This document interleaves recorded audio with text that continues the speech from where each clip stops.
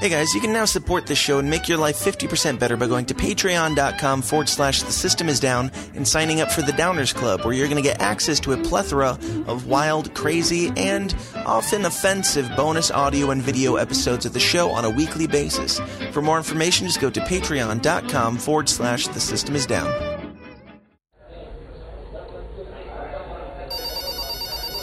The following is a Goulash Media production. goulashmedia.net. Today's episode is sponsored by the 29 Toes podcast. If at any point during this episode you find yourself a little too uncomfortable and triggered, you can head over to 29toes.com and kind of decompress your brain a little bit, where they're just having casual, laid-back, fun, funny conversations about things that are going on in their lives, in the world, things in media and entertainment, all that fun stuff. So check them out at 29toes.com or wherever podcasts are sold. Welcome to the System Is Down.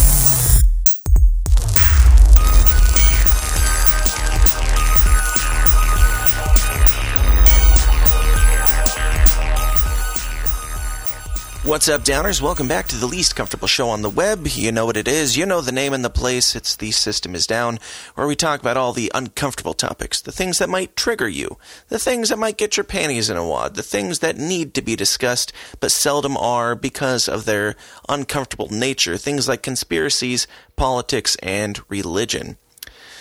And if you're new here, go find the person who invited you, give them a big #MeToo, kiss on the mouth, and a slap on the rear from me, because I appreciate you being here, of course, and from you, because I think you're really going to enjoy today's conversation. And if you're one of the many people that tune into the show every single Monday morning for your weekly dose of discomfort, welcome back. Always a pleasure to have you. Today's episode is my conversation with the great Joey Svendsen, who is not only a pastor, but he is one of the co-hosts of the BadChristian podcast and the main host of the Pastor with No Answers podcast. He's also an author, and he does a whole bunch of fascinating things, and he's got a great story that I can really relate to. I feel like we had similar upbringings personally, coming from Pentecostal Christian backgrounds, very fundamentalist, and coming to different conclusions in our life. The difference is that he has depression, and he's fought OCD his whole life, and all sorts of fun stuff that makes for this perfect storm that has been his life. But it was a great conversation, and we're going to jump into it here in about 35 seconds. Before we do, I got to remind you guys to go please join the Downers Club. You can do that by going to patreon.com/The System Is Down and signing up for as little as a cup of coffee a month. That is $5 only a month, and you'll get our whole catalog of bonus audio and video content that we do every single week, often multiple times a week. So go check that out. Help keep the show getting bigger and better, more beautiful as we move into the 2019 year that will be better than 2018, we can all hope. So patreon.com/The System Is Down. Go check it out. All right. Here's my conversation with the great Joey Svendsen. Let's get weird.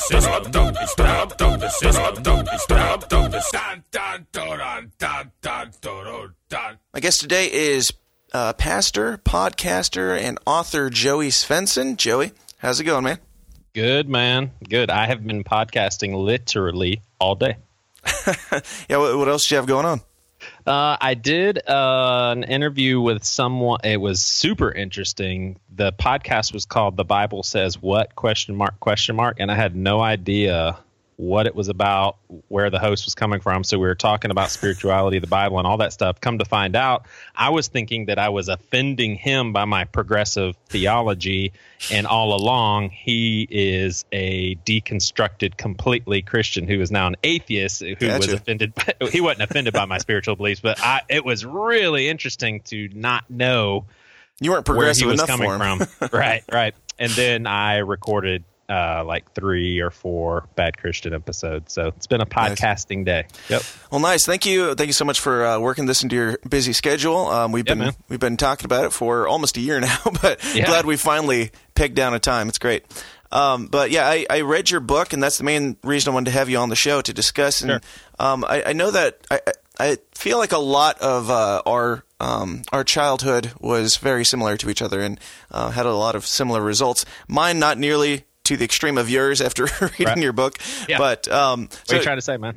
I think you know. I think you've read it. You know what's in Right. there.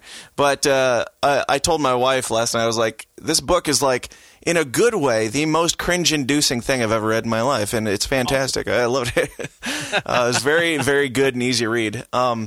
So let's just start from the beginning. Like, I always like to get people's background, their upbringing. Tell everybody like where you were as a childhood growing up, and like what your family structure and dynamic was. Yeah. I mean, ever since I could remember, I was being raised to have spiritual lenses of some sort, because by the time I was old enough to remember, my parents had had a genuine conversion. It initially started when we were in the Catholic Church. And so I remember kind of my parents being a little uneasy with Catholicism, but they didn't want to make a quick jump, so to speak. But I mean, for people that aren't familiar with Catholicism, there's definitely a legalistic side of it, and yet the legalism doesn't really come from the Bible, because you're not really reading the Bible either. But Sure. that's when a lot of crazy notions, I think, started to take place. Like, I'll give you one example, and that was that I remember feeling obligated to tell my dad when he asked me who I thought was the most beautiful woman in the world, and he's got his arm around my mom, thinking that it was an easy answer. Right. And I said, well, Mom, except for the Virgin Mary. And I really felt like that was my obligation to say that. Like, Sure. I felt like I would be disobeying God by not saying that. So that was how I started looking at the world spiritually, just through a legalistic viewpoint. And then when they started looking for other churches, we went the pendulum swung in the opposite direction, and we were in Pentecostalism. But unfortunately, the legalistic pendulum did not swing at all, and probably just got a little bit deeper and thicker. And next thing you know, I'm constantly thinking about being assured of my salvation, scared of hell, and all of that. And I would say that I haven't been free from all of that maybe for about 5 years, maybe. Yeah. Pentecostal here. Dad was a pastor and everything. Yeah. Well, I was Pentecostal, but similar upbringing. But with the legalism, was that instilled in you by your folks? Like, did that come from the spirituality, or I know you had like OCD and all that, but were they dogmatic about their faith, or was that just a result of your mental state? Yeah, well, interestingly enough, my parents did contribute to that, but I don't see them in a negative light, because they were just going through the motions with what they were learning at the time as well. Sure. And if anything, they were seen as kind of rebellious in our church circles, because they let my brother and I listen to Christian metal and things with a beat. They let my brothers my parents let my brother have long hair, and, we could do different things with our fashion, and some of that stuff was really looked down upon. So, and, on one hand, maybe my parents brought a healthy element into all of it, but my mom read the book and definitely felt burdened, and even articulated, I feel like some of this is my fault. And even though I know there's some truth to that, I don't see it in that way. And I've told her specifically, I was like, Mom, your mothering, I don't see in any other light but positive. So Absolutely. You're just going to have to get that out of your head.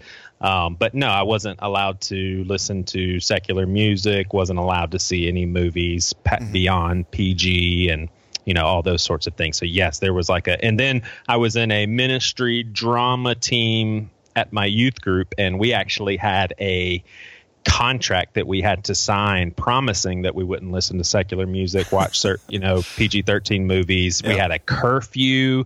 And so, I just embedded in a legalistic culture my whole childhood.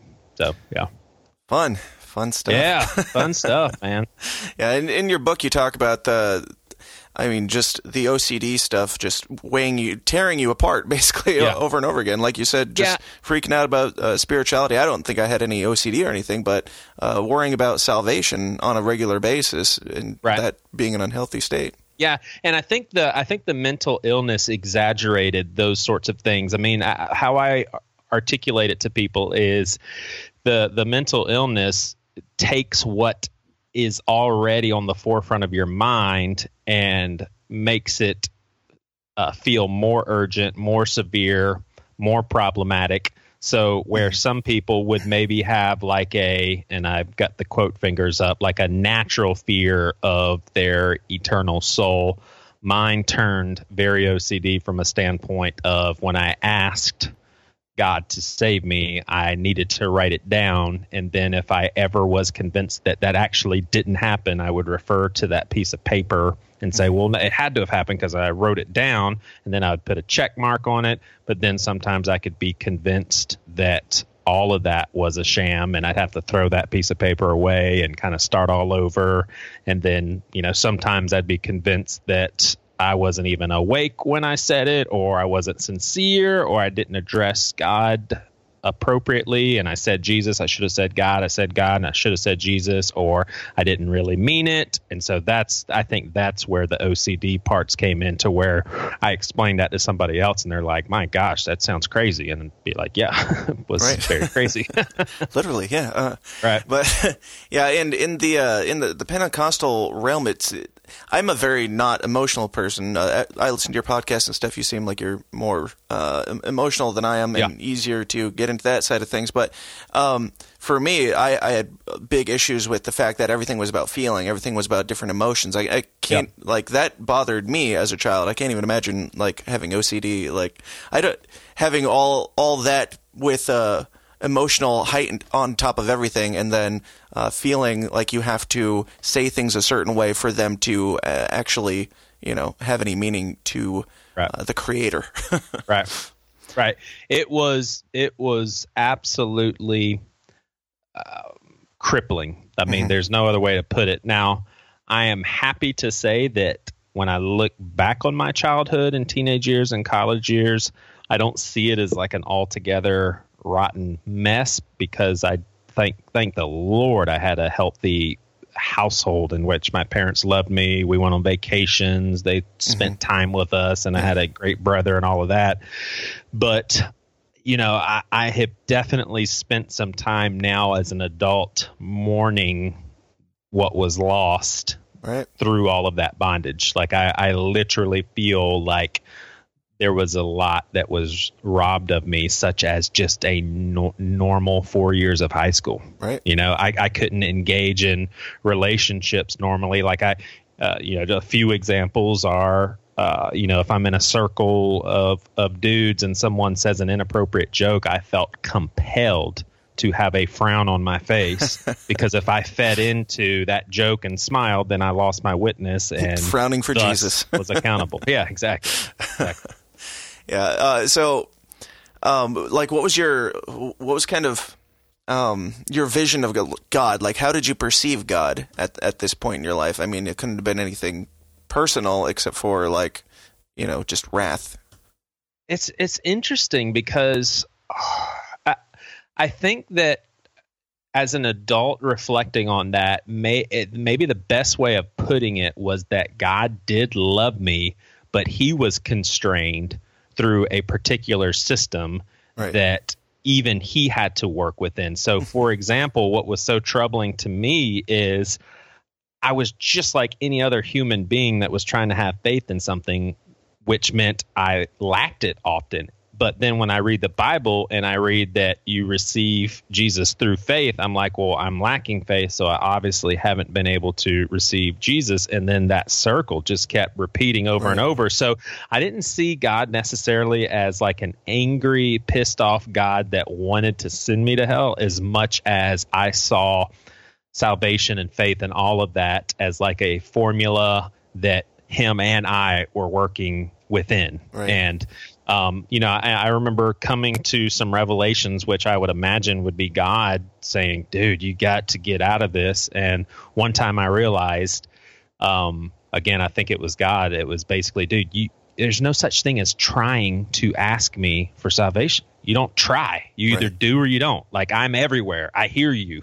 I'm omniscient. I'm omnipotent. I'm omnipresent. I got this covered. So if you're saying something to me, you don't need to second guess your intentions or anything. I already know all of that. You cannot try to ask for something. And that actually brought me a good bit of peace. Like, well, yeah, that even logically makes sense. Yeah, absolutely.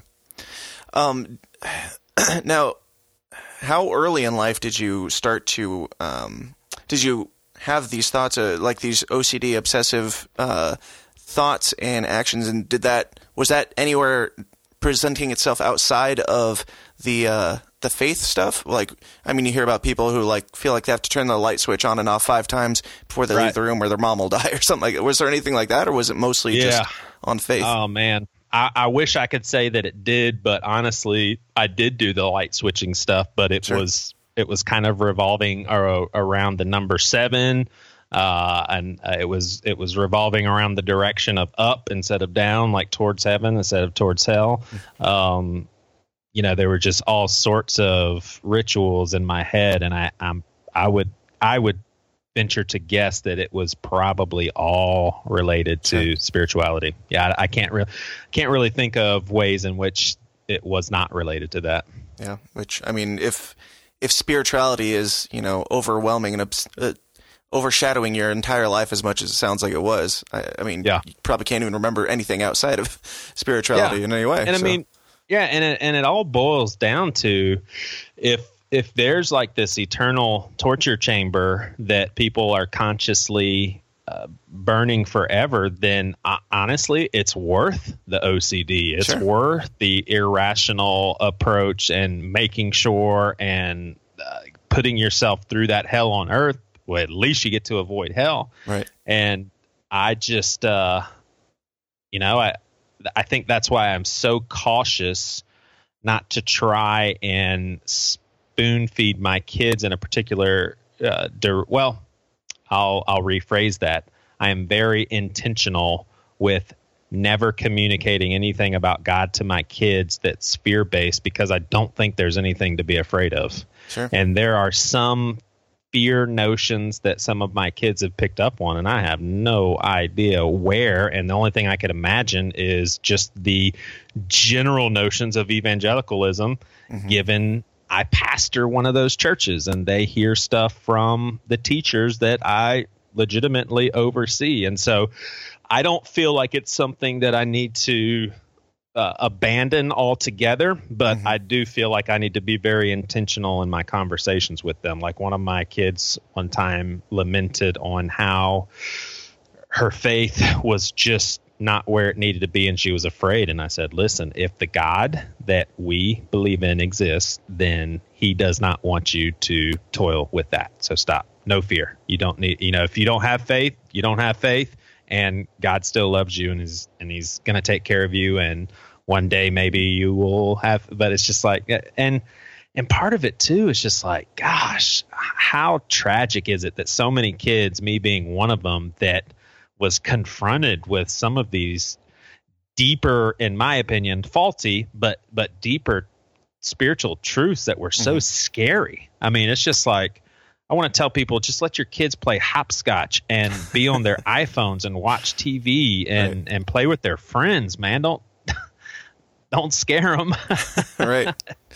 Yeah. And but then again, it all goes back to, if you believe in the traditional heaven and hell, then all of it's worth it. You better damn well indoctrinate your kids. Right.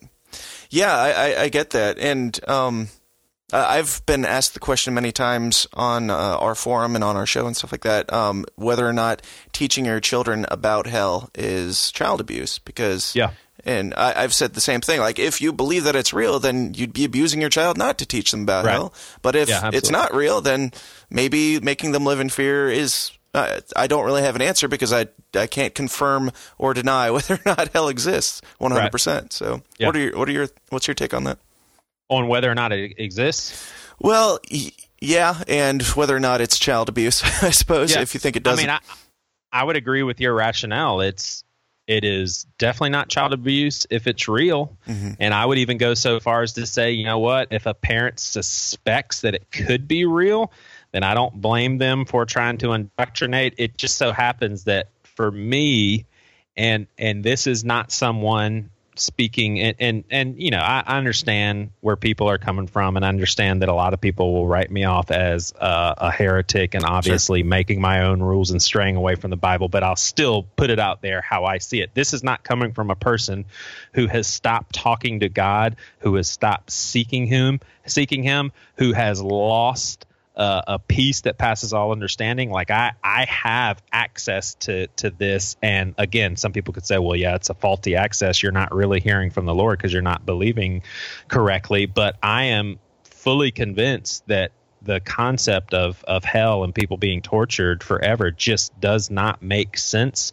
It doesn't make logical sense. It doesn't make sense in light of God. It doesn't make sense in light of Scripture. I mean, there's a podcast that I've listened to called Rethinking Hell, and Chris Date would destroy anybody in a debate in the concept of annihilationism over eternal conscious torment. I mean, and he'll take it verse by verse. Any verse that you can think of to throw his way, he will give you a very thorough, detailed explanation. A lot of it has to do with Old Testament prophecy and the words that they're using in the New Testament. They're just assuming you know what these mean. And so his whole basis is, no, people aren't tortured forever. They're destroyed forever. That's what eternal punishment means, is you are forever gone.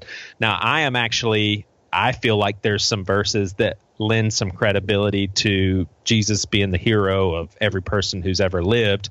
I don't think I have fully fledged bought into that, but I definitely think that there is a possibility that that is the case. I'm hopeful, like I would call myself a hopeful universalist, but also reading, you know, the Bible pretty carefully, it's definitely not a shoe-in for that by any means. Yeah. But I am so beyond worried about hell and friends of mine going to hell and family and my kids and all of that. I just don't care about them anymore, right? It just does. Yeah.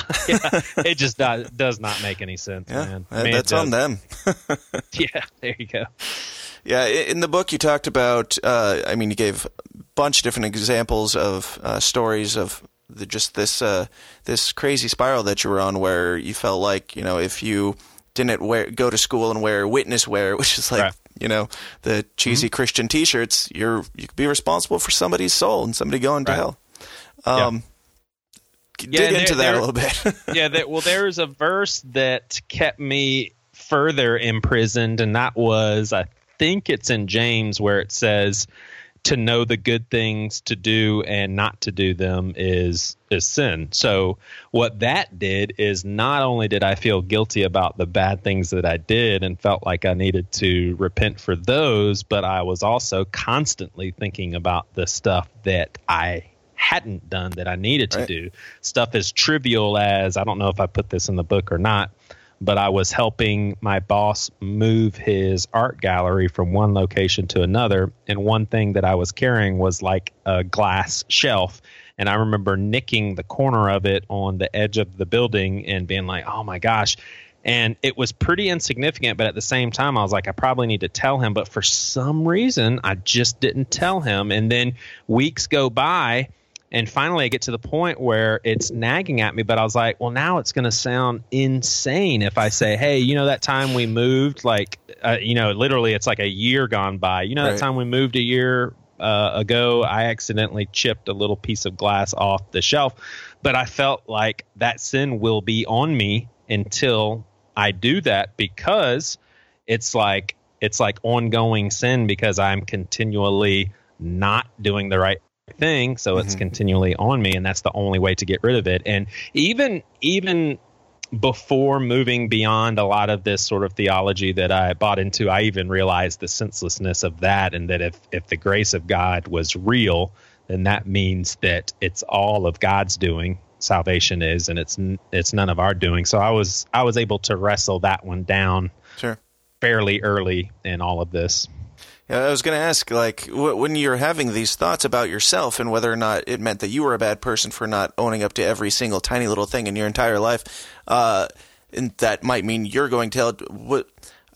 Was there anybody in your life where you're like, obviously that person's not going to hell? I mean, I can't imagine thinking in the way that you were, but I also can't imagine that you could look around and not see how bad everybody else is and think that, you know, everybody's going to hell. If the world blew up right now, then nobody would be safe because they're not constantly repeating these prayers over and over again. Yeah. Well, it's interesting. I mean, a couple of things there is, as an adult now, I can look back and realize how silly this was, but I was definitely under a delusion that everyone that put their hands in the air and clapped their hands at church and said kind things about God, they were totally legit, 100% living for the Lord, did not have any sins in their closet or anything. I felt like, okay, these are the people that do it right. And this is obviously who I need to aspire to be like. And then my dad, he had gone through a lot of the mental, spiritual trauma that I was undergoing. And so he was able to walk me through certain things. And, you know, honestly, I feel like he ended up at a place that I have moved beyond. And I don't mean beyond as far as I'm more informed than him. But, you know, he really did camp out on some very simple promises in the Bible that I feel has been good for him and probably God's intent, such as the simplicity of ask and you shall receive. You know, for him, it was just like, look, it's not complicated. If I ask God to save me, he's going to save me. Where I think I have kind of, I'll still hang on to that a little bit, but I've just moved beyond that from the standpoint of, my gosh, there's so many things I don't understand. I don't know what this means or what that means. I can kind of suspect what this or that means, and I do get something out of Scripture, but then there's always a second guess as to, you know, is this really from God? Was Paul really inspired? And just all this stuff to where I really lean on my personal communion with God. And again, I understand what Christians would do with that. They'd say, well, if that's detached from the Bible, you can't trust it. And I understand that, but I would also implore people to understand that this is coming from someone who has, at least in my own way, been seeking God for 35 years. I mean, ever since I was in the single digits. And a lot of it was rooted in fear, and there was never this time where I put my middle finger up to God and said, okay, screw this, I'm out of here. Like there was always a diligence in seeking him, seeking freedom, seeking truth. And here I am. And there's no going back, and I cannot express the peace that I feel. And it's like, if I were to try to reel it in and go back to an evangelical fundamentalist sort of point of view, I could literally just feel myself going against the Spirit. And so maybe I'm deceived. And, you know, as far as my upbringing, obviously, and I've talked about this on Bad Christian before, there's that tiny, tiny, tiny little piece of me that's just like, what if I am just classically backslidden? Sure. I have turned from the truth. My heart is hardened, and I am going to be punished forever and ever. And there's just no way. I mean, we were warned about it. We were warned, like, it's going to be easy. It's just going to happen one day when you start listening to these things and watching these things. Suddenly, you're going to think like the world, and you're going to be of the world if you don't follow these rules. And of course, and so the only thing I would say to that is, if that's the case, then the enemy is literally pawning himself off as the God of all comfort, which it seems like the Bible warns against that as well. But then I would say, you know what? If God would allow that to happen to someone who only wanted to do what's right, who even served God, believing in the concept of hell, and surrendered everything, and had nights of turmoil and pain and suffering, and just wanting to do what's right and wanting to be in the right place, and then he allows an enemy to steer me in the wrong direction, then, I mean, what am I to do with that? I mean, there's nothing I can do. Then I would say God is part of the evil side for allowing that to happen, and we're just all screwed. Yeah, I mean, absolutely. There's no way to look at it. Yeah, if you can do every single thing in your power and still fall, well, I mean, we still fall short, but and still like fall short enough that he's like, well, you didn't do good enough because you believed. You believed you didn't interpret these words exactly how I said. So exactly. I mean, imagine that's on you, man. Right. Exactly. Imagine my son constantly on his tippy toes saying, Dad, all I want to do is please you. And this is genuine. It's from the heart. Like, I'm scared that you're going to punish me, and all I want to do is do what's right. But then because he was thinking the wrong stuff, I just dismissed his effort, dismissed his intentions, dismissed his motivation, and just said, yeah, sorry, you're not thinking correctly. And Ed, on top of that, you imagine you actually created his brain from nothing and gave him those thoughts. Right. Absolutely. Absolutely. Yeah, it's interesting for sure. Yeah. So, what else we got here? I really enjoyed the story about the skater girl, because I was Pentecostal PK, and my wife was Southern Baptist girl, and well, before we got married, we had the conversation with her dad of the once saved always saved stuff, and I mean I was just taught, this is what it is, and you never question it. It's just what you were taught. And then the first time I met my now father-in-law, I was like 16, and we had the conversation of he was like, so if my friend who died didn't say a prayer before they died, did they go to hell? I was like, I'm 16. I'm not going to sit here and tell you your friend's in hell, but yes, from what I've been told, then I would hope that you do know more than me, given that you're a 40-year-old man. But it's crazy to assume that somebody at that age has any clue about anything. But yeah, absolutely. I mean, it is just such a crummy situation to be in, to have the weight of people's souls on your hands, and a God constantly looking down and not being satisfied with what you're doing. It's just it's a mess, man. I really do sometimes think about how extraordinarily amazing it is, and I don't mean that in a good way, of all the billions of people in the world. I was seeing through such a narrow view. I mean, so not only was I a Christian, which does not, it's not even close to the majority of human beings, but also Pentecostal, also Church of God, and also this certain brand of Church of God, and I literally thought I was right and everybody else was wrong. Right. My view of the Bible, my view of hell, my view of God, how things work. Like, I was convinced that our way was right. And what does that mean to everybody else? I mean, my gosh. And I really do think that we're going to end up in whatever the afterlife is. I mean, I personally believe that the God of the Bible is going to be our afterlife, and I do believe that heaven and earth will come together and all things on earth will be redeemed and all of that. But I really do think that 99.9% of all there is to know is not known right now, and the amount that we know about God and understand about spirituality and life and all of that is just this the tiniest little bit. And I think that is okay.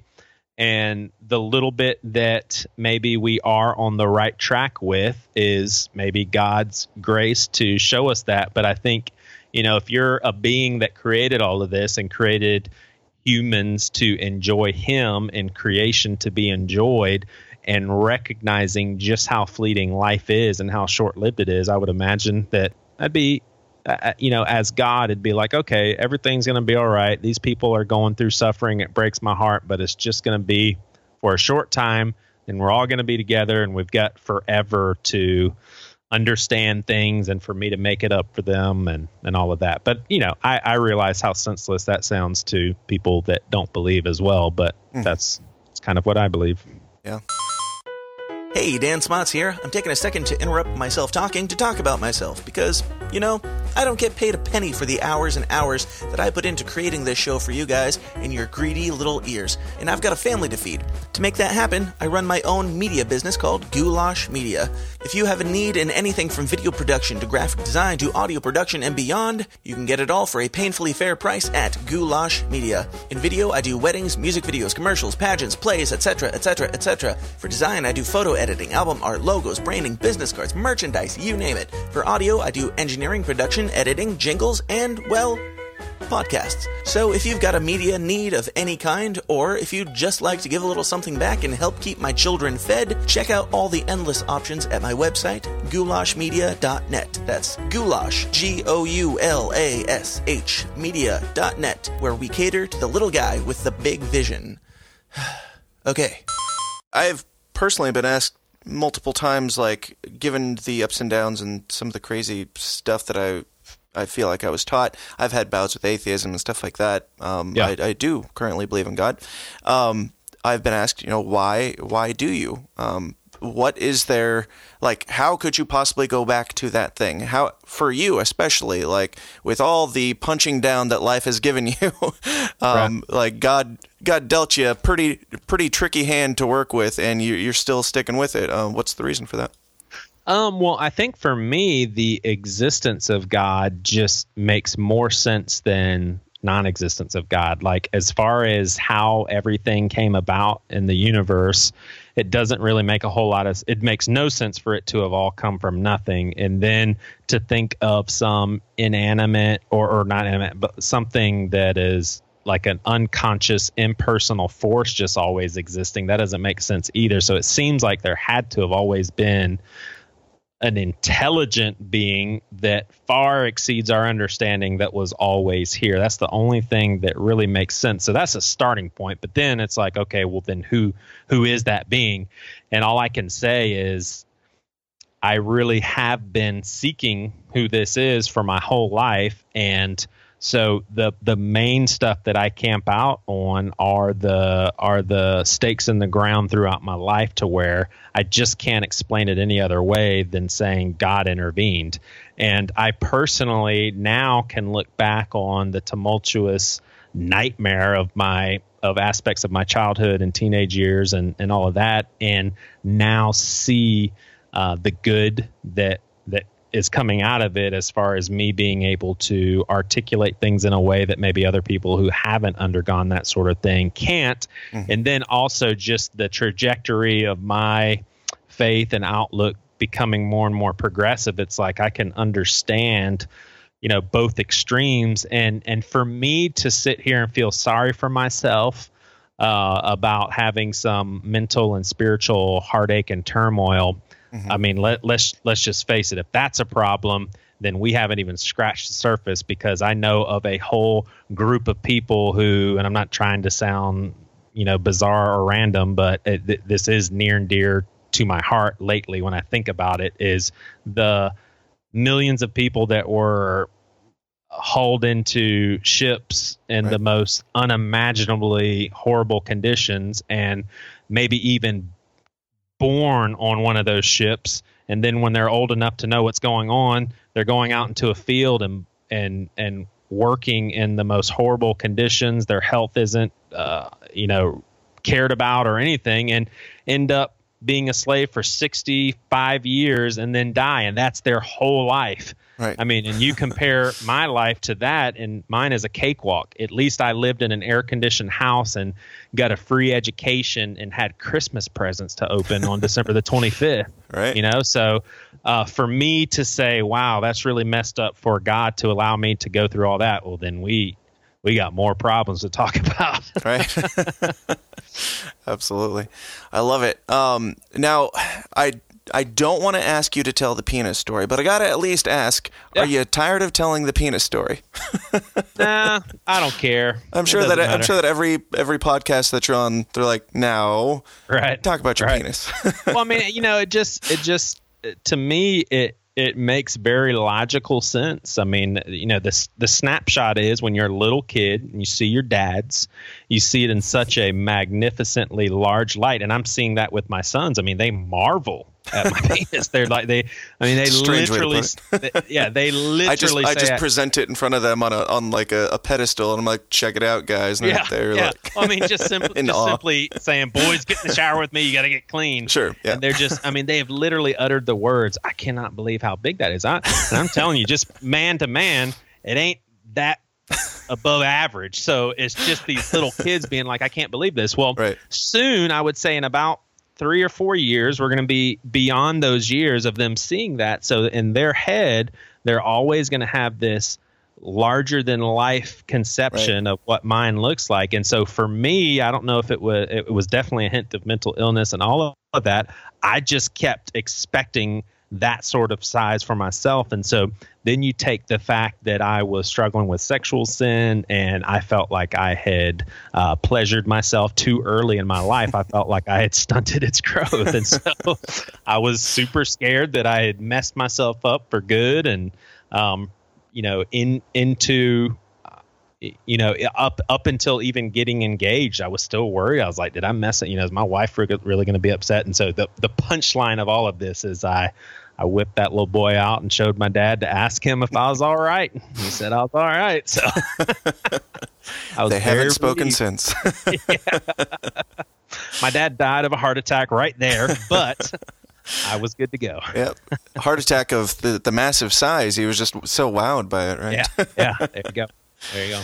So with all the, we didn't even get into much on the depression side of things too, which is another facet to your story. But like with all the OCD and the depression and the things that you're working through in life, how are you doing now? Like, is this something that you're pretty well past, or is it still something you struggle with? The depression in general is not something that I'm completely past. I just feel like I am over time acquiring more and more tools to combat it. With some of it is just longevity of recognizing the senselessness of certain thoughts and just growing up and becoming more mature in how I view life. But then some of it is through reading books, listening to some podcasts, getting counseling, medication, and all of that. So I'm at a way healthier place now than I would say I've ever been since the early 90s, like in middle school or whatever. But there's definitely, I think that I'm the type of person that is just predisposed to that sort of thing. And so I think it will always be a struggle to some degree. And I also think that it's, when we talk about it being a chemical thing, there literally is like a chemical pattern that your brain learns, and that it takes a really long time to unlearn and for those knots to be untied. And I think that maybe I'll never completely get to the bottom of it.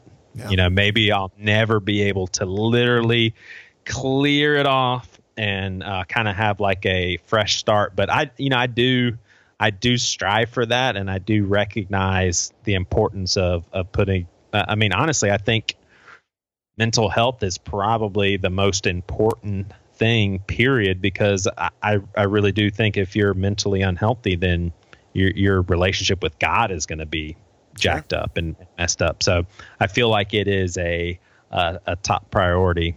But yeah, I still have, but whereas I would have maybe 3 weeks of hell out of the month, and then maybe not literal hell, like metaphorical hell, right? Metaphorical hell, and then don't believe in that around here. Yeah, and then 7 days of being like kind of numb. Mm-hmm. That was my life 15 years ago or so.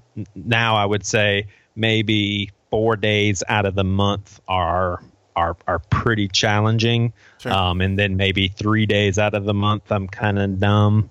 And then outside of that, I'm pretty good. Good. Well, good. That's great to hear. Yep. What do you have? Do you have something to say to if there's somebody out there that is young Joey right now who's going through this type of thing, or who is even just who's going through like the Pentecostal beliefs and struggling with that?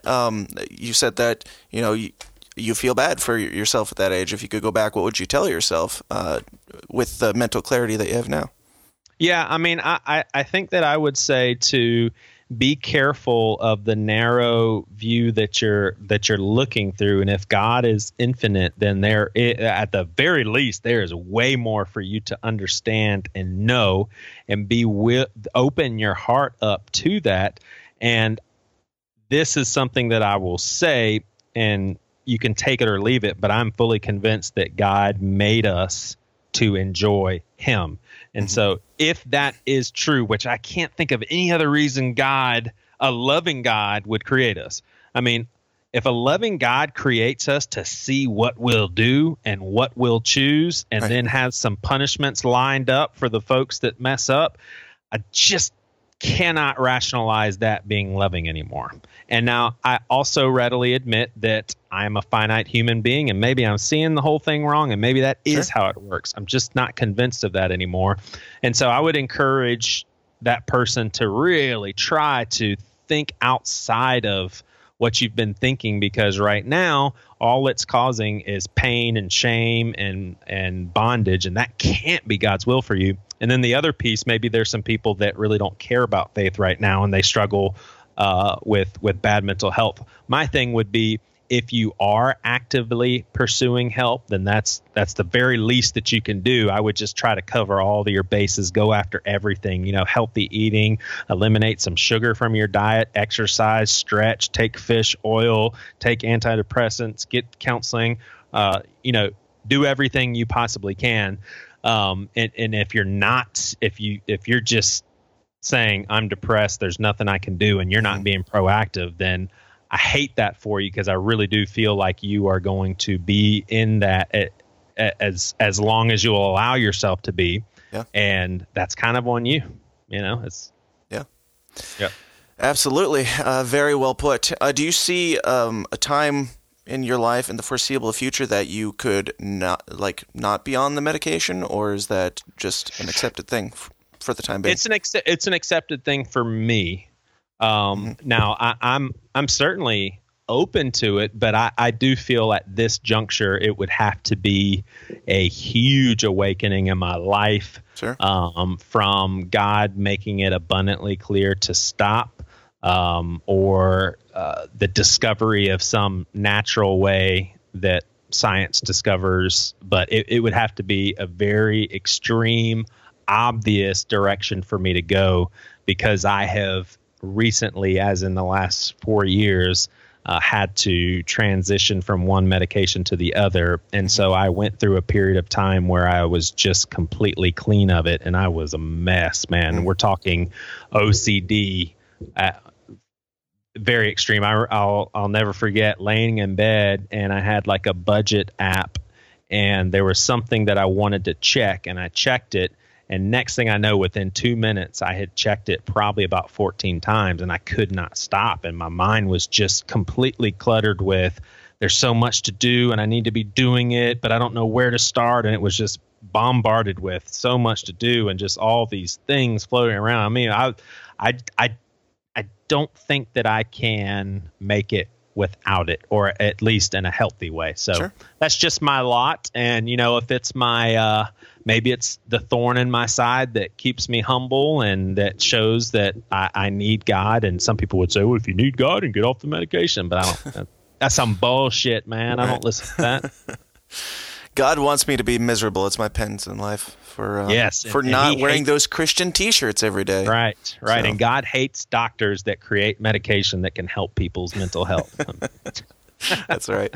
Well, above all, I really appreciate and respect your honesty and your openness. I think that, especially as a pastor, we need way, way, way more of that on your podcast, both of them, in your book and everything else. So my hat goes off to you. I think you're doing a great job, and I really appreciate you being here, man. Well, I appreciate it, man, and thanks for your time. Thanks for letting me be on here, and thank you so much. Absolutely. Now go ahead and plug your stuff. Tell everybody where they can find out all about you, your church, your podcast, your book, and everything you got going on, man. Yeah, well, I pastor at for right now until I get fired. I pastor at Seacoast Church. You can go to seacoast.org, and I mean, if you're in the Southeast, you can maybe go visit a campus. BadChristian podcast, you can go to badchristian.com. We actually have a conference in Dallas, and so if you're in the Texas area, or if you just love this interview and you're like, I gotta hang out with him and his friends, then you can hop on an airplane, come to Dallas. And then I do a solo podcast where we really explore faith and tragedy, and with a lot of open-mindedness, and that's called Pastor with No Answers. People can go to pastorwithnoanswers.com. So very cool.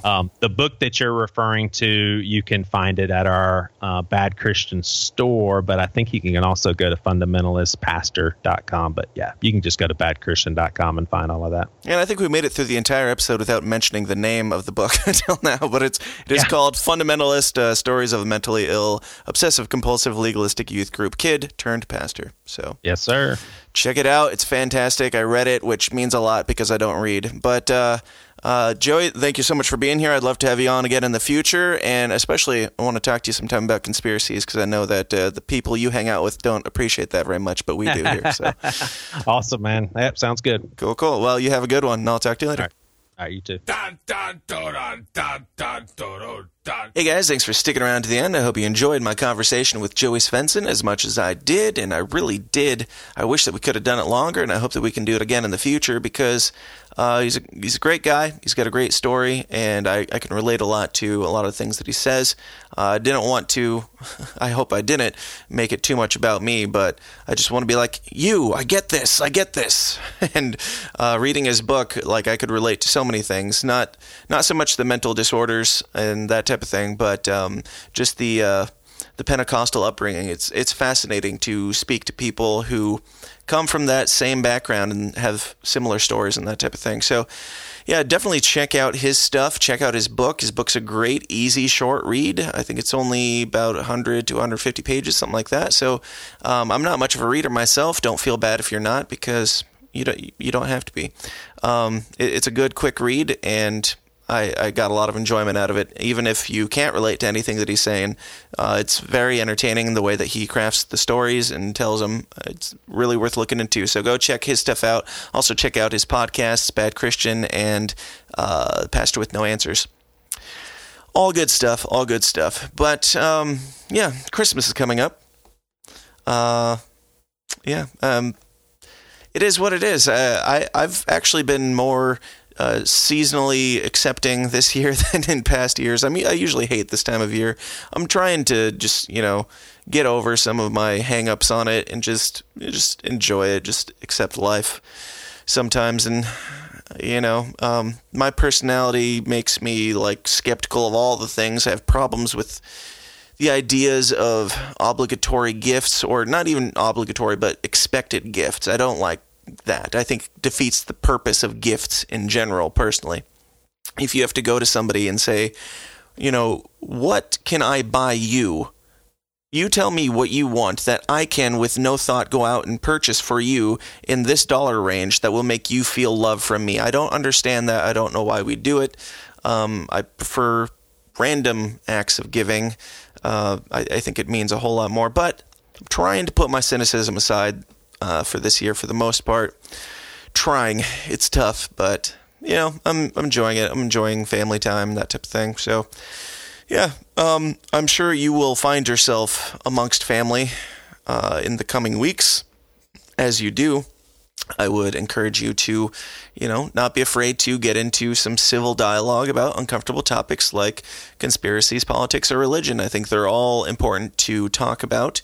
They're all, if you take the ego out of it, if you take yourself out of it and just converse and be open-minded, it's fun. That's why I do it. It's to learn new information and to have fun.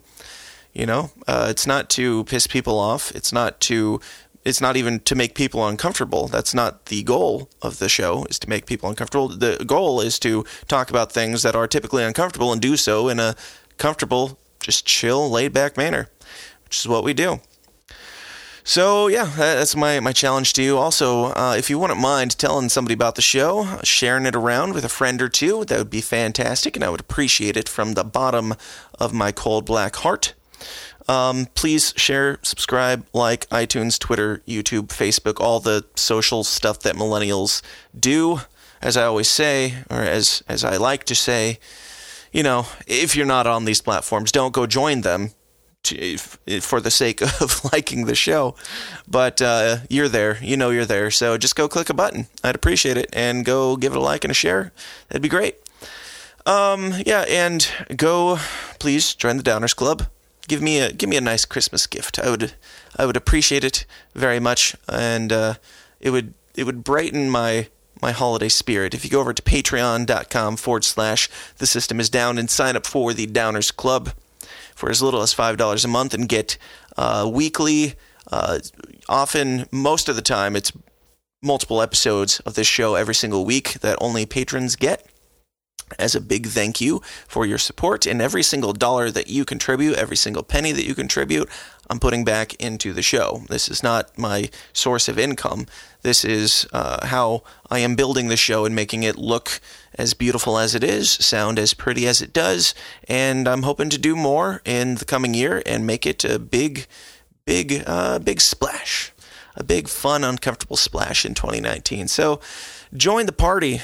I mean, if for no other reason, $5 a month to get, 6, 8, sometimes 10 bonus episodes every single month. Not a bad deal, I'd say.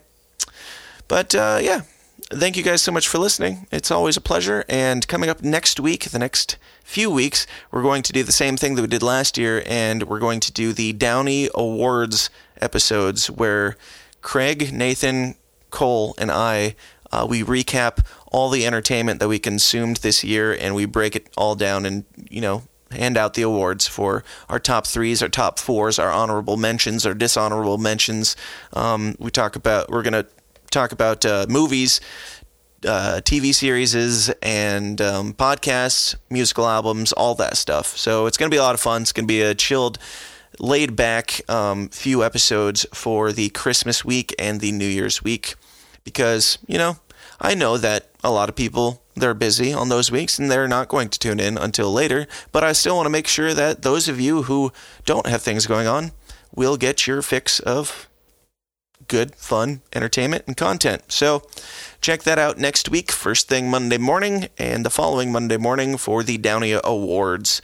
Also, check out the Anti-News, which is coming later on this week, where Craig and I recap all the headlines in the news and do so in a dark, comedic, and often offensively uncomfortable fashion. So check that out. But yeah, again, thank you guys so much for listening. It's always a pleasure. I appreciate you more than I could say, and I hope that you go out and have a wonderful week. And yeah, that's it. That's it for today. But if you'll have me, of course, I will be right back here first thing next Monday morning, comfortably nestled in your ear canal like a sleepy bear in the winter months, keeping warm for the holidays. So until then, question everything. Stay uncomfortable. Thanks. This has been a Goulash Media production. goulashmedia.net. This concludes our broadcast day. Click.